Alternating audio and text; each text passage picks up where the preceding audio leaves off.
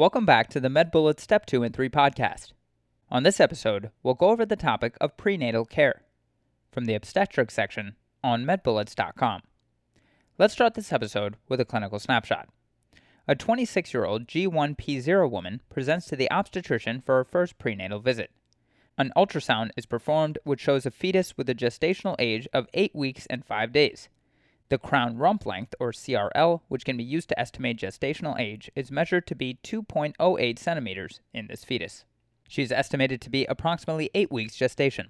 She notes that she has experienced increased fatigue and occasional nausea, but no major complaints. The patient is a recent immigrant from Mexico and has no immunization records with her and does not recall her vaccination history. She is sexually active with only her husband and has no history of sexually transmitted infections. The obstetrician takes a thorough medical history, performs a physical examination, informs her about the course of pregnancy, and explains details of the laboratory studies that will be performed at the current visit and subsequent visits. Now let's get into the episode. As a quick introduction, prenatal care helps to ensure the birth of a healthy baby while also maintaining a healthy pregnancy for the mother. This includes accurate estimation of gestational age, identifying pregnancies at increased risk for maternal or fetal morbidity/mortality, preventing morbidity during pregnancy, and providing a transition to a healthy labor and birth. In terms of timing of prenatal care, the initial prenatal visit will be at 8 to 10 weeks of pregnancy. However, it can be earlier if the patient is at risk for an ectopic pregnancy. Subsequent prenatal visits occurs every 4 weeks for the first 28 weeks, and then every 2 to 3 weeks until 36 weeks gestation, and then every week after 36 weeks gestation. The initial prenatal visit involves assessment, education/counseling, as well as routine lab/diagnostic studies. The assessment includes initial history and physical exam, family medical history, genetic history, general examination to confirm pregnancy, assessing for tobacco, alcohol, and/or drug use, screen for domestic violence, screen for depression, and provide prescriptions for prenatal vitamins and iron supplementation. Education/counseling will include informing the patient about the expected course of the pregnancy. You will also discuss recommendations for 30 minutes of moderate intensity exercise 5 to 7 days a week, however, avoiding contact sports or activities with a high fall risk. You will also discuss routine lab studies and testing, and discuss genetic counseling and prenatal diagnostic testing, for example, cystic fibrosis carrier screening and hemoglobinopathy screening for individuals of African, Southeast Asian, and Mediterranean descent. You will also discuss any high-risk conditions. Routine lab/diagnostic studies will include a blood type and screen, complete blood count, platelet count, hepatitis B surface antigen, syphilis screening test, screening for gestational diabetes if the patient is at high risk, and know that risk factors for gestational diabetes mellitus includes a pre-pregnancy BMI of greater than or equal to 30 and/or previous history of gestational diabetes. Other diagnostic studies include an HIV screening test, cervical cancer screening with a pap smear, urine dipstick for protein and glucose levels, urine culture and sensitivity test, and know that asymptomatic bacteriuria should be treated in pregnant women. Other diagnostic studies include chlamydia screening, gonorrhea screening for women at risk for sexually transmitted infections, and know that risk factors for sexually transmitted infections include age less than 25 years old, previous sexually transmitted infections, new or multiple sex partners, inconsistent condom use, and commercial sex work. Another diagnostic study is a rubella titer. However, if not already immune, do not administer the vaccine during pregnancy, because remember the MMR or measles, mumps, and rubella is a live vaccine. Another diagnostic study is TSH, and know that hypothyroid women should have their dose of levothyroxine increased if found to be pregnant. This is because during pregnancy, there are increasing circulating levels of thyroxine binding globulin, or TBG, and increased plasma volume, which will increase the demand for T4. The initial prenatal visit can also include an inactivated influenza vaccination. Now let's talk about subsequent prenatal visits. So every visit will include vital signs, weight, fetal assessment beginning after 10 weeks gestation, uterine size assessment, domestic violence screening, assessment of tobacco use and exposure, and urine dipstick for protein and glucose levels. At weeks 11 to 14 of pregnancy, these visits will include education about breastfeeding, screening tests for aneuploidy. Particularly in women with increased risk of aneuploidy, you can offer the option of chorionic villus sampling or second trimester amniocentesis. At weeks 15 to 20 of pregnancy, an anatomic survey ultrasound should be done at 18 to 20 weeks. This time frame should also include neural tube defect screening, which will include a maternal serum alpha-fetoprotein, or MSAFP. At weeks 24 to 28 of pregnancy, you should repeat the type and screen, and if Rh negative, administer Rh immunoglobulin. In this time frame, you should also screen for gestational diabetes and discuss postpartum contraception. At weeks 32 to 34 of pregnancy, repeat testing for women at increased risk for sexually transmitted infection should be done, including syphilis, HIV, gonorrhea, and chlamydia. At week 36 of pregnancy, determine fetal position, and patients should also undergo Group B strep screening. At week 38 of pregnancy, provide information about labor and discuss postpartum contraception again. Finally, at greater than 41 weeks of pregnancy, discuss labor induction. Now let's talk about estimating gestational age by uterine size. So at 12 weeks, the uterus will be at the pubic symphysis. At 16 weeks, it will be midway from the symphysis to the umbilicus. At 20 weeks, it will be at the umbilicus. And at 20 to 36 weeks, know that the height in centimeters above the pubic symphysis correlates with weeks of gestation. Now let's talk about timing of major prenatal tests. So the first trimester screen will be done at 11 to 14 weeks of gestational age. As far as the details of the first trimester screen, you will do an ultrasound for nuchal translucency. A first trimester screen will also include pregnancy-associated plasma protein A, or PAP-A, where decreased levels are seen in chromosomal abnormalities. The first trimester screen should also include an HCG, where increased levels are seen in chromosomal abnormalities. Moving on to cell-free fetal DNA, this will be done at approximately 10 weeks of gestational age. This analyzes the fetal DNA in the maternal blood and screens for trisomies of 13, 18, and 21. Positive test results should be followed by chorionic villus sampling, or CVS, or amniocentesis. Chorionic villus sampling, or CVS, is typically done at 11 to 14 weeks of gestational age. As far as details, this will involve collecting placental tissue to test for chromosomal and genetic abnormalities. A quadruple screen is done at 16 to 18 weeks of gestational age, and this involves an AFP, HCG, estriol, and inhibin.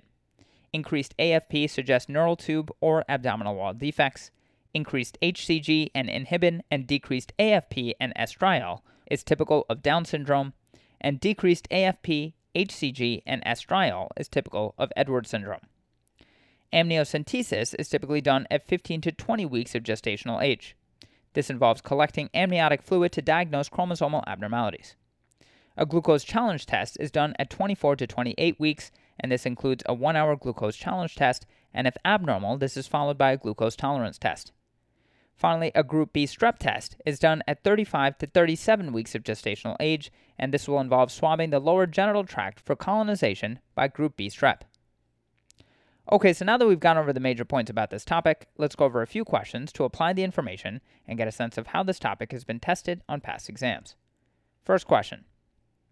A 26-year-old G3P2002 woman presents to her first prenatal visit. She has a history of allergies for which she takes loratadine. She also takes a prenatal vitamin.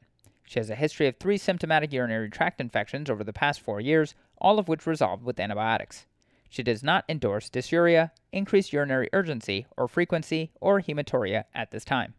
Her previous pregnancies were uncomplicated and both resulted in vaginal deliveries. Temperature is 98.6 degrees Fahrenheit or 37 degrees Celsius. Blood pressure is 110 over 70 millimeters of mercury. Pulse is 60 per minute, and respirations are 17 per minute. Her BMI is 24 kilograms per meter squared. Ultrasound examination demonstrates a fetus at 12 weeks of gestational age.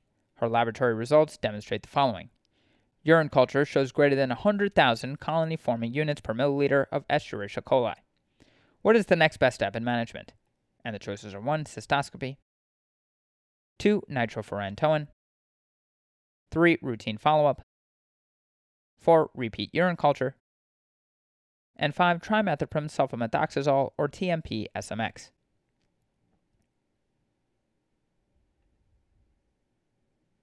The correct answer to this question is 2. Nitrofurantoin. So this multiparous patient with a history of symptomatic urinary tract infections, or UTI, presents in her first trimester with asymptomatic bacteriuria. She should be treated with nitrofurantoin. Typically, asymptomatic bacteriuria is not treated in non-pregnant patients. However, in pregnant patients, asymptomatic bacteriuria is associated with adverse pregnancy outcomes, including low birth weight, preterm birth, and perinatal mortality. Risk factors for asymptomatic bacteriuria includes diabetes mellitus, history of UTIs, and multiparity. Additionally, physiologic changes in pregnancy make women more susceptible to ascending bacterial infections, placing them at risk for cystitis and pyelonephritis. Increased production of progesterone in pregnant patients causes smooth muscle dilation of the ureters, and an increasingly gravid uterus compress the urinary tract, leading to stasis and increasing the risk for infection. Therefore, all pregnant patients should be screened at their first prenatal visit with a clean catch midstream urine culture.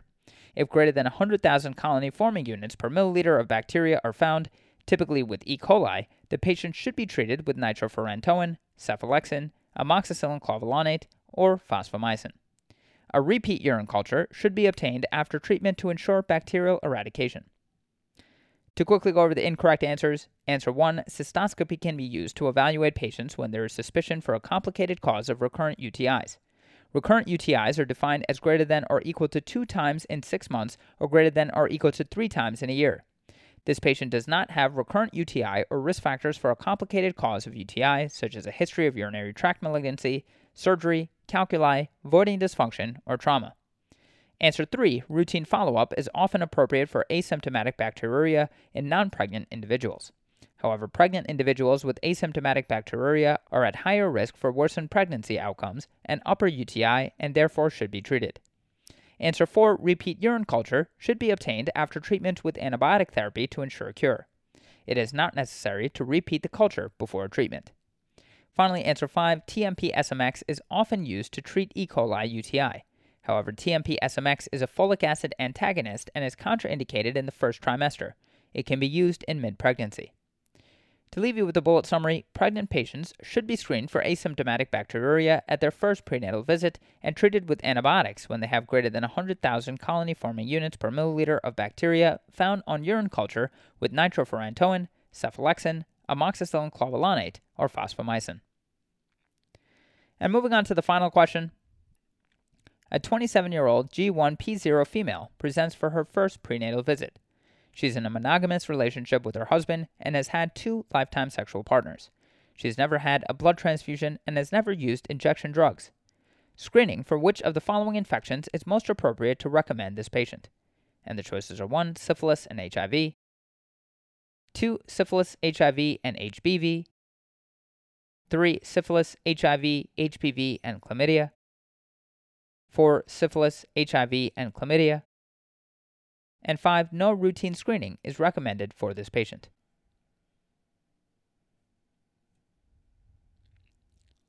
The correct answer to this question is 2, syphilis, HIV, and HBV.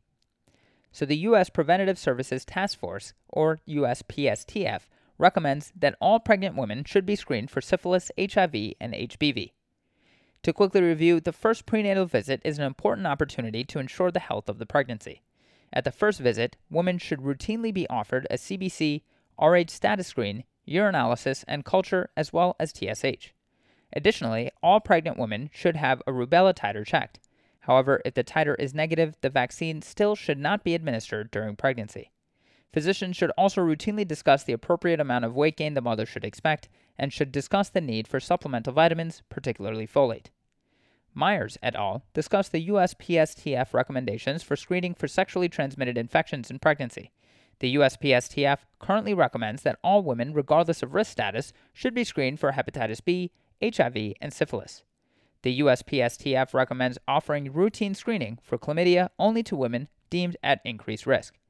It is worth noting, however, that the USPSTF considers all women who are younger than the age of 24 and who are sexually active to be at increased risk. Lamb et al. Further discussed screening for HPV in pregnancy. Screening is particularly important because perinatally acquired HPV has a 90% chance of becoming chronic.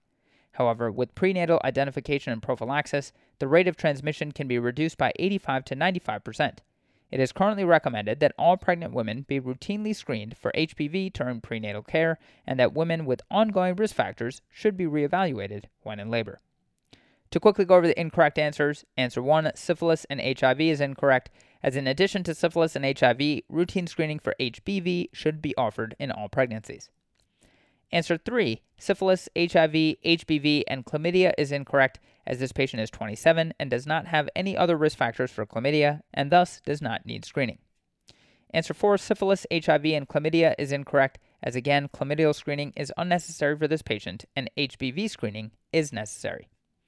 Finally, answer 5, no routine screening is recommended for this patient is incorrect, as routine screening for syphilis, HIV, and HBV are recommended for all pregnant women, regardless of risk factors. That's all for this review about prenatal care.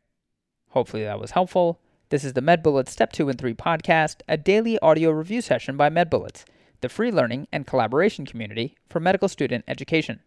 Keep in mind that these podcasts are designed to go along with the topics on medbullets.com, and in fact, you can listen to these episodes right on the MedBullets website or mobile app while going through the topic. If you've gotten any value from the MedBullets Step 2 and 3 podcast so far, please consider leaving us a 5-star rating and writing us a review on Apple Podcasts. It will help us spread the word and increase our discoverability tremendously. Also, if you aren't already, be sure to follow MedBullets on Facebook, Instagram, and Twitter for daily high-yield content. Thanks for tuning in. We'll see you all tomorrow, right here on the MedBullets Step 2 and 3 podcast.